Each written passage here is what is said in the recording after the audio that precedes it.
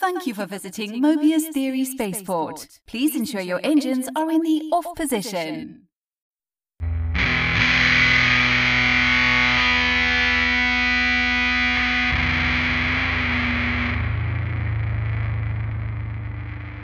I want to discuss debunking 3 myths related to the creative entrepreneur or the artist in general, and things that kind of you hear all the time, or that I've even been told or heard directly, and still hear to this day, even after you get going, and they're kind of basically they're all bullshit. And a lot of it has to do with being naive or um, idealistic or just simply not knowing or not having the experience, and that's just not how things work. And then there's like a kind of a bonus myth, which I think is which is I think then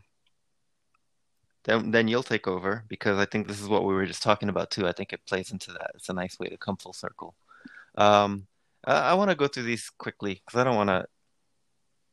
I've had some all these podcasts so far have been like over like an hour, and I'm okay with just this being like a quick bang, gang bang. um, the myth number. Should I read the 3 myths first, and then we'll go through an order? Sure. Okay. The first myth is has to do with saturation, like not doing something, telling someone, "Oh, you can't do that because that market's saturated." The second one is um, it's kind of a myth. It's more of a cliche that you hear people say as a way to downplay or keep things in their place. And they say, "I'm not doing this to get rich."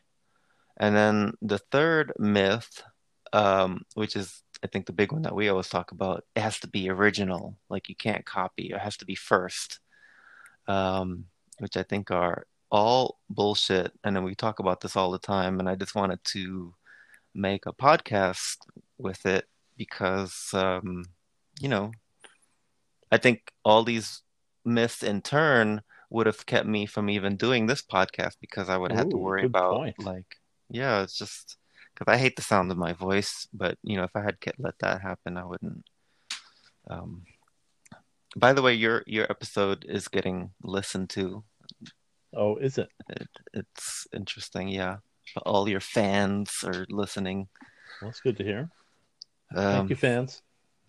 I'm here with Mr. Haunt, who is we've been chatting away. He has a permanent residence in the spaceport. He has an apartment up there or down there, and down there, yeah. It's a little apartment.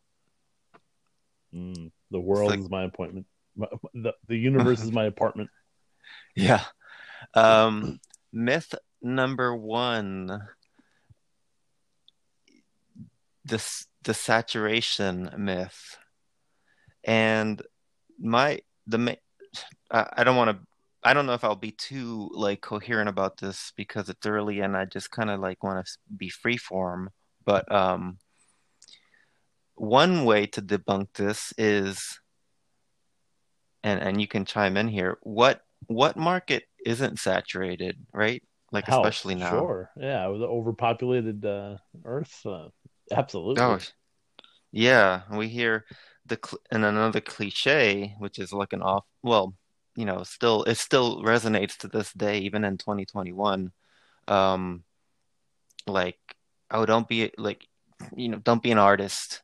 It's better to be a doctor or a lawyer. Like those are the Right. 2 like professions that just fucking resonate with it. Like they're the be all and end all to everything. Right. Meanwhile, I can make an entire podcast about how those are the 2 worst professions currently.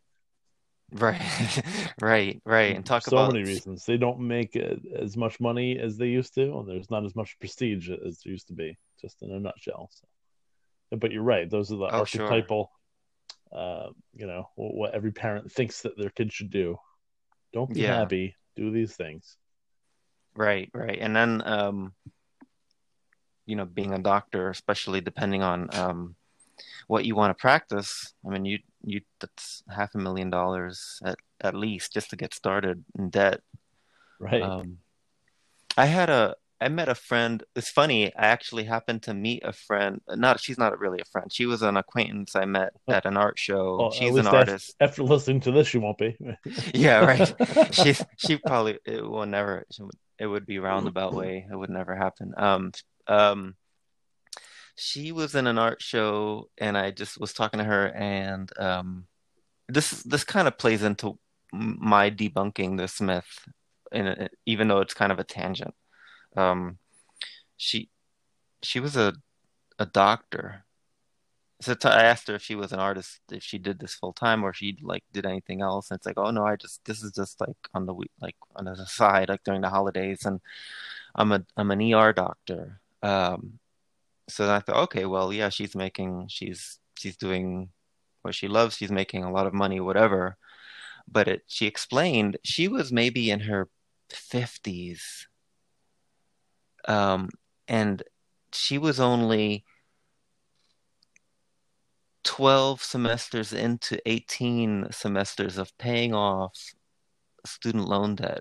She went to private school and private school in both ends, like college and um, medical school and specialists, and basically took out loans for all of that. And she will be paying for that even after she retires. That's crazy. That's fucking crazy, isn't it? That's extremely crazy, right? So she's nothing making about that sounds good. right, and then think about what she's making, and it's just all just to pay for these loans. Right, because most of the money that a doctor makes now goes to insurance companies. So doctors don't make the large salaries that they used to. Yeah, it's and then I'm sure it's similar to law in terms of malpractice and like just everything you need to do to. And it's at the point now where almost anybody could pass the bar, and lawyers aren't smart and don't care, and it's yeah. Look at Giuliani. That's a perfect example. He's getting debarred right now. He's a lunatic. I mean, he's kind of insane. I don't even know how he got. It was just all politics how he got to be attorney general and of course mayor. But he's not really a good lawyer. Obviously, he's not a good lawyer because people on Facebook are you don't want to play the game of like having an opinion on something you're not an expert in. But it was very clear. What he was trying to do is not even right. Right. And he'll be a reason why our last myth, our bonus myth comes into play. So yeah, the saturation, the idea of things being saturated doesn't even matter. For one, it's tell me something that isn't. So is that going to prevent you from getting on with your life and doing something? And two, none of that applies because the brands and the way brands work, anything in the past 10 years and the evolution of commerce is a personal level. Like even big businesses, corporations are scaling down their tone and their brand to be more personal. So even if you have 1,000 people making some piece of art that's exactly the same, like socks, like there are 1,000 people that sew socks, like they're all going to have their own personality that helps sell it. Right. And they're going to be different by virtue of what you should do is present yourself as part of it. Yeah, absolutely. Yeah, and even right, and even Wendy's with their Twitter account is doing that. They're not just like this faceless company. They're snarky. Yeah. Those snarky redheads, love them. Yeah. And how Twitter, I love seeing stories like this, like Twitter's followers. No, sorry, who they follow is really clever. You know about that? The herbs and spices. Oh yes, yes, I do. Oh, that's KFC. Sorry, KFC. I don't even know. I don't have a TV. I don't follow culture, so I get this mixed up. Oh. Sorry, I mixed that up. Yeah, that's why it took me a minute. Yeah, KFC. Yep, all over it. Burger King is kind of nothing. Although their new brand is has a nod to 70s aesthetic. Um, yeah, the saturation is bogus. It doesn't matter. You're not going to be original anyway, and you're not going to find Exactly. anything that isn't oversaturated. Right. Yet we see new brands all the time that are making it. Right, that's the thing. That's a good point. Like you're going to be held off by this fact and stop your plan. Someone else is going to do it anyway. Come right behind you. Absolutely. Walk right over you. And that'll never stop. Right. Right. Go on forever. And I think that the reason and the reason that one might be scared of that is because they feel that if they do the bare minimum, yes, you will get um, lost in a sea of a million other people doing the same thing if you treat it that way. If you just do the wrong things and just let the product stand for itself, which really doesn't work anymore. Right. To an extent, like I think that well, this kind of has to do with the last myth. I think people want to feel like they have to get the hit the jackpot, like find some kind of .com kind of idea that right. The lazy method. Yeah. The second the I guess that answers the first myth because it kind of I don't know if that's convincing, but it should be. I didn't expect to lay down 6 points and have articles and references, but it's just stupid. Like basically if you're not convinced that everything's already saturated anyway, why that shouldn't hold you back, then you're just good luck finding something that right. I'm not here to I don't think we're going to hold anybody's hand or be nice to anyone. I think you're just stupid if you're just worried about that. So boom, do something else. So don't be stupid. Yeah, this is not a myth, but it's an awful cliche, and I still hear it all the time, and it's like I'm not looking to get rich doing this. And again, I don't have any complicated way to explain this, but tell me, and this is a great example with doctors and lawyers. Tell me something you would do that will guarantee you to get rich, right? Right. What is that? Right. Besides it's nothing. Not right, and it's not being a doctor, that's for sure. No. And it's just a silly thing to say that kind of keeps people back. It keeps people from like being bold and proud of their achievements, and they tend to downplay, that they're going far because it's like, well, it's not big enough. I'm certainly not. Even I catch myself saying this. Well, I'm not Kate Spade or anything, or I'm not there yet. And it's like, no, it doesn't. It shouldn't have to compare. And nothing will get you rich. What will, a college degree never have? Certainly won't. Nope. That's been proven over and over. Right. I know far more people kind of busting their ass doing art shows and making better living and quality of life, which is the real issue. That's the real root of happiness right there. Yeah. Quality of life. Yeah. Yeah, and that can't be, that kind of is the underlying thing that debunks all these three myths anyway, right. Because if you're paying attention, if you care about that, then that should be a strong motivator. And if you're not caring about that, that's just not a path to happiness. Anything you do will be miserable. Right. God, yeah, because I've my experiences. You're unique. I would say fairly easily that most people aren't just blissfully happy in their careers. I think they feel like, yeah. Right. then Well, it's I not. have I've never had an interest in not being happy. I've never had an interest in just, working myself to an early grave. some, Yeah, some job that, yeah, is not rewarding. It's never appealed to me. I've never, yeah, yeah, I've always been against these myths. So I agree with them wholeheartedly. And I could, yeah, in the interest of time, I won't elaborate on this, but you're exactly right. We could go on all day with yeah, examples of how harmful this myth is.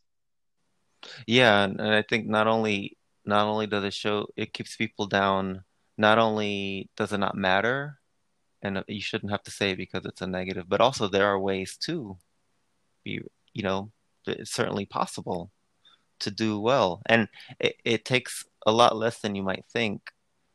Um, the Small Business Association's classification for a small business, there's which there's 33 million in this country, and 97 or somewhere in the upper mid to upper 90% area are solo people. So most of the money is in a fraction of a percent of like these $10 million companies, which 30 million, which is still huge to us, but for some reason still classifies itself as a small Right. business, which also includes people like, a solo practitioner with no employees who makes 50,000 a year wherever they live in a small market, and can live really comfortably, or 70,000 a year. Most people are like that. Most small businesses in this country are that. Yes. So you don't need to get rich anyway. So first of all, Right. you shouldn't even worry about that. Right. Can you make 3,000 a month doing what you're doing, and or 6,000 a month? Right. Um, that may not be good for a city like New York or San Francisco, but it doesn't take that much, and you don't need that. You'll realize that everyone's situation is different with expenses and debt and families, but it may not be where you need to be rich in order to feel like it's worthwhile. Right. Like I know people whose cost of living scales up with what they make. So yes, they make 150 a year and they work 50 hours a week, but with their two cars and the house and the lifestyle, it's consumed. So Absolutely. Yeah. they can't travel, they don't have the flexibility. Right. Um, Right. so They're they're in debt quote up to their eyeballs, and they're miserable. right, right, miserable. That's the other thing. So quote they may be quote making it. That's something you cliche would say, oh, that's something I would rather be doing and not just like struggling as an artist. But really? You really Right. Right. don't Well, don't be an what's your asshole. what's your prime motivator then? Is it just pretension? Yeah. Yeah. Yeah, status and for you, Status? but that's Yeah. not gonna impress us. I grew up in a town that defines that. And inevitably everything crumbles. Mm-hmm. The family ends up in Yeah. divorce, and the house ends up in Mm-hmm. foreclosure, and the Yeah. teenagers end up killing themselves, and it's just it's a really a recipe for extreme disaster and tragedy. Yeah. Yeah.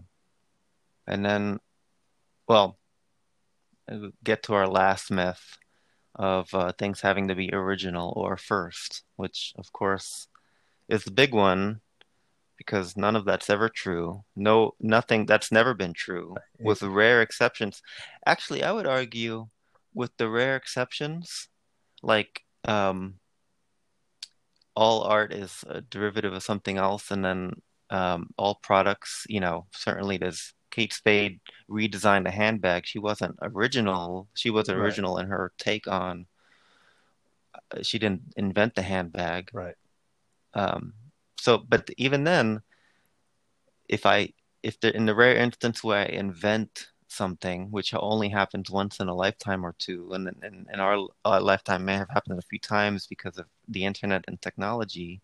Right. Um, look at look at a search engine. Yahoo was first, but look at look at them, they're a joke. Right. Now. Right.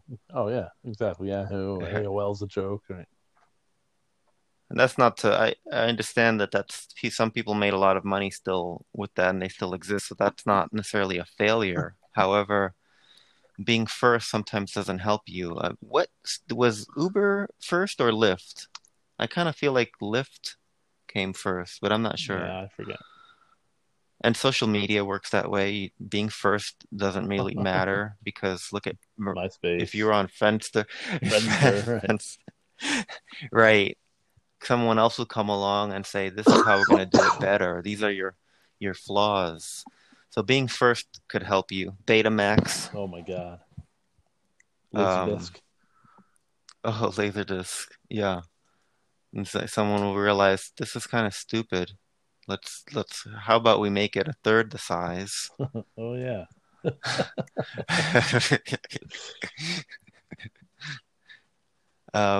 So that's kind of a no-brainer. That's kind of an obvious one. There's not really much to say about it. Yeah, but it's a good one though. It's smart to. I think it's important to. For me, it's important to say it and to give these examples. Yeah, because again, I've said in other podcasts, everything is derivative. And, even if it's something that exists in some form in the universe. You talk about search engines and stuff. I mean, search engines is just another form of how the human brain works. So it's that's true. It's everything's derivative of something, even if it's something from the universe or from biology or from science or something like that. Yeah. I feel like that and then why you don't worry about that goes back into something we said in saturation was, it's going to be your take on it anyway. Absolutely. And that's how it should be, and that's how brands work these days. So absolutely,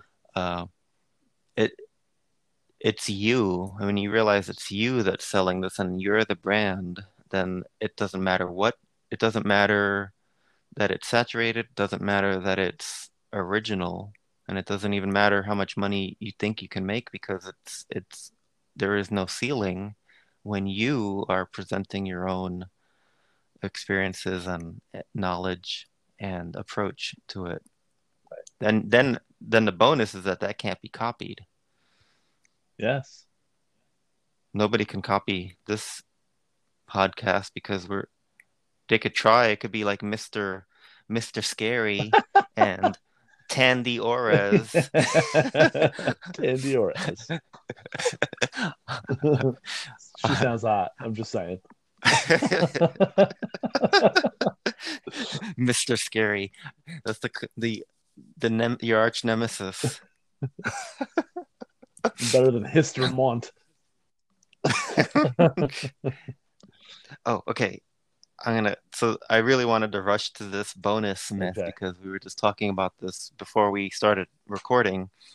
We were talking about the New York City, and I sometimes from time to time here in Memphis in a small market, I hear this. The big cliche is you got to move to New York in order to really get. And why? Explain why you're laughing. If you could make it there, you can make it anywhere. It's so romantic. It's romantic, right? Oh yeah, location is so bogus, and New York, yeah, especially.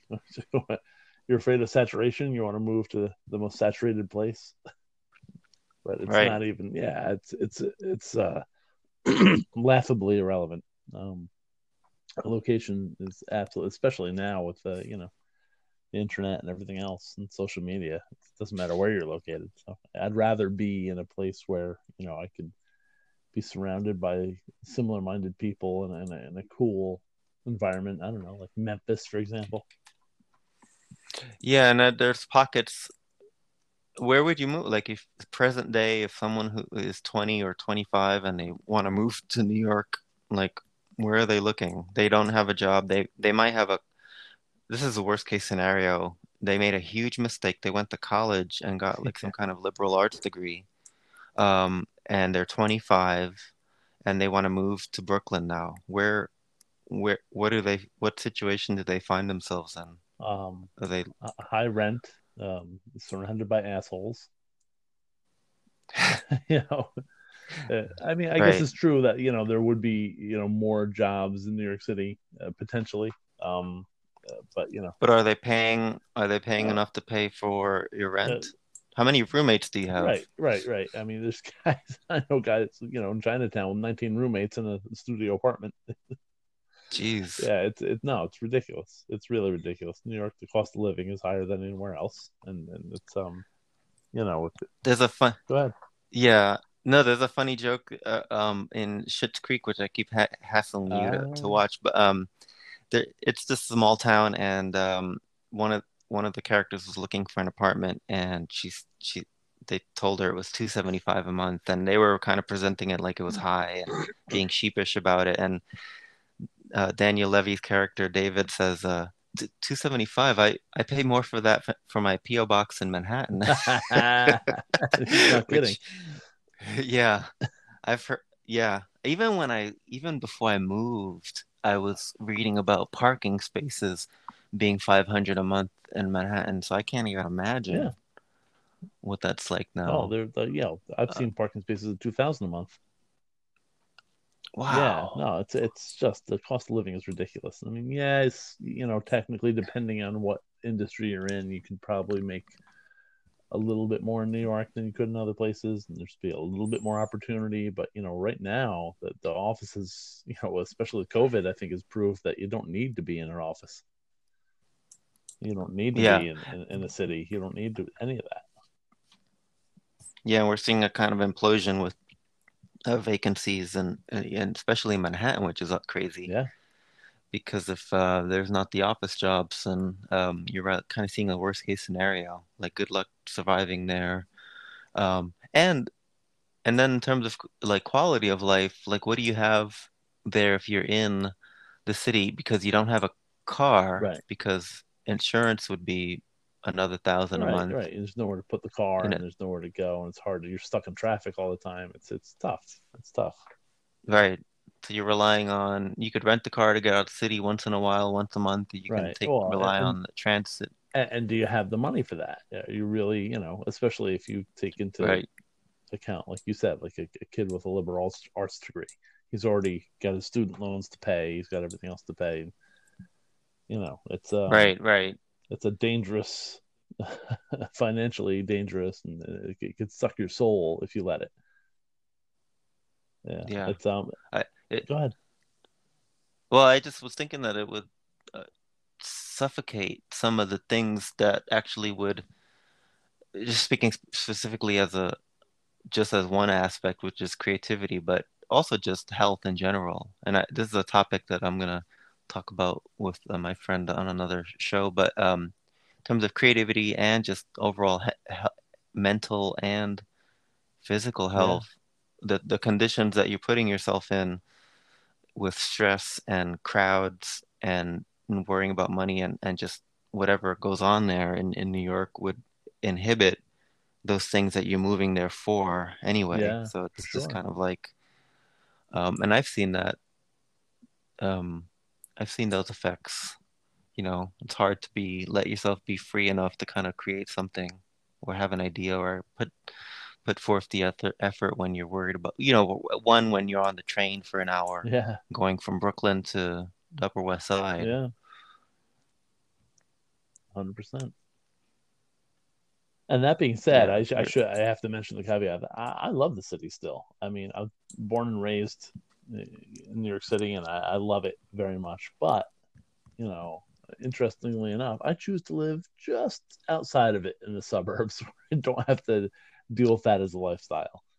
I still love going in, on my own terms when I want to go in, and knowing, having grown up here, having the friends and the family and the inside knowledge of, what it is I want to get out of it and where it is and how I can do it and when I can do it. That makes all the difference in the world for me. So, I'm still a New York lover despite all these changes and despite, all that. But yeah, in the scenario you're describing, it's crazy. I would never do that. yeah.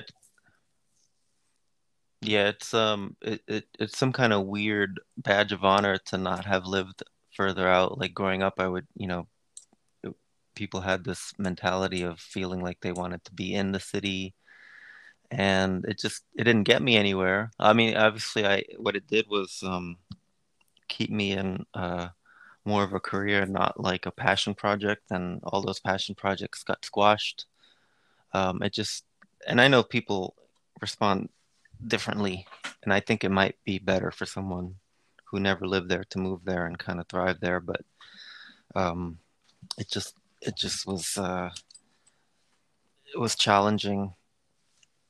It was challenging, and all those I didn't understand that those three things we were talking about are myths, so they kind of kept me even further in a place where I couldn't create anything. And see, Everything was very and this is the power of this podcast, is that you've actually learned those myths personally.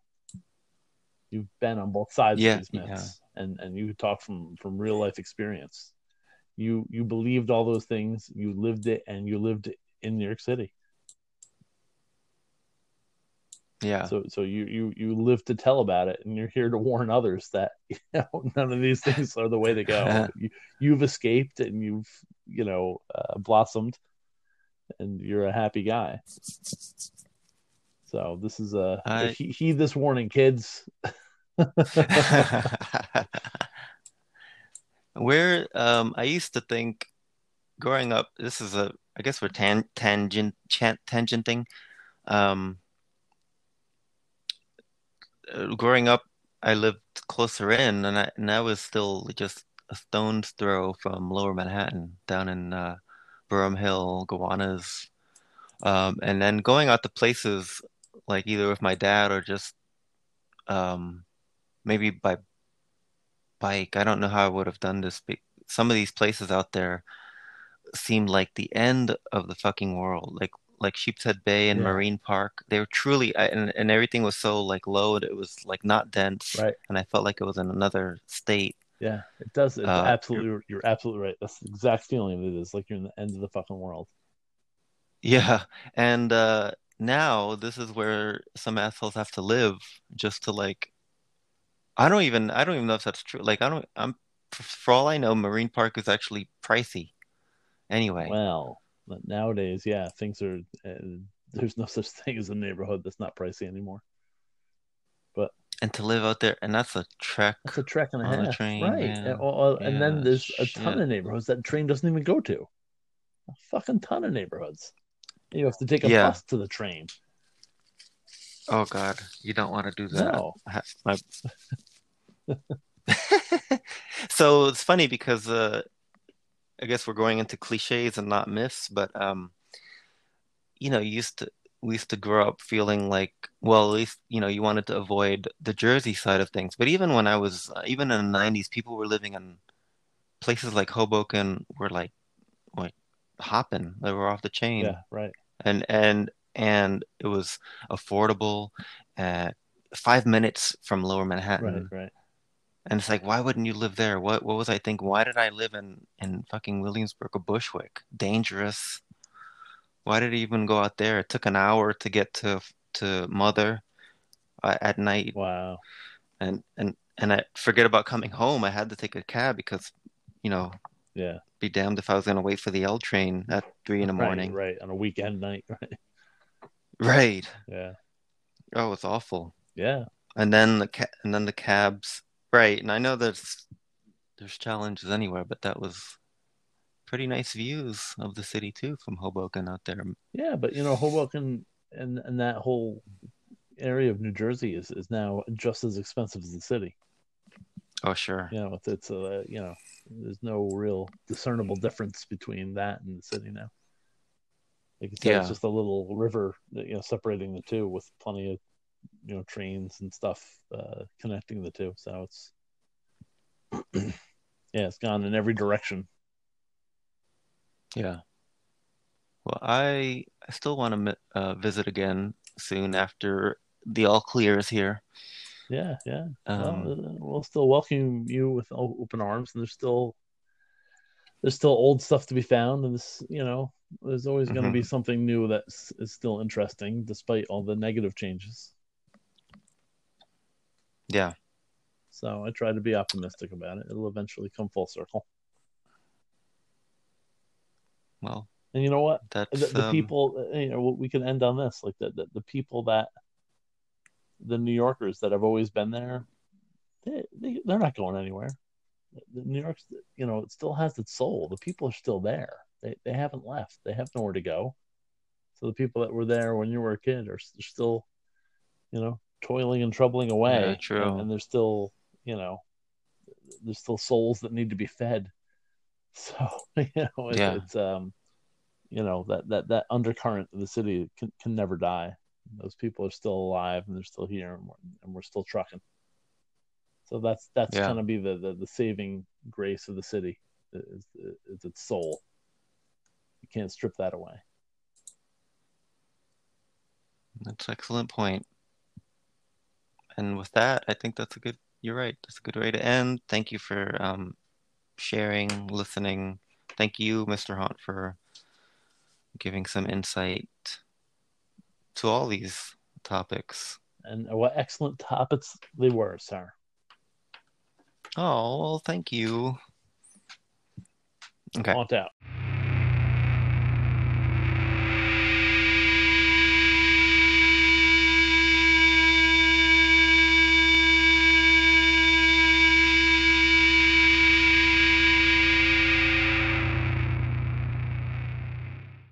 Thank you for visiting Mobius Theory Spaceport.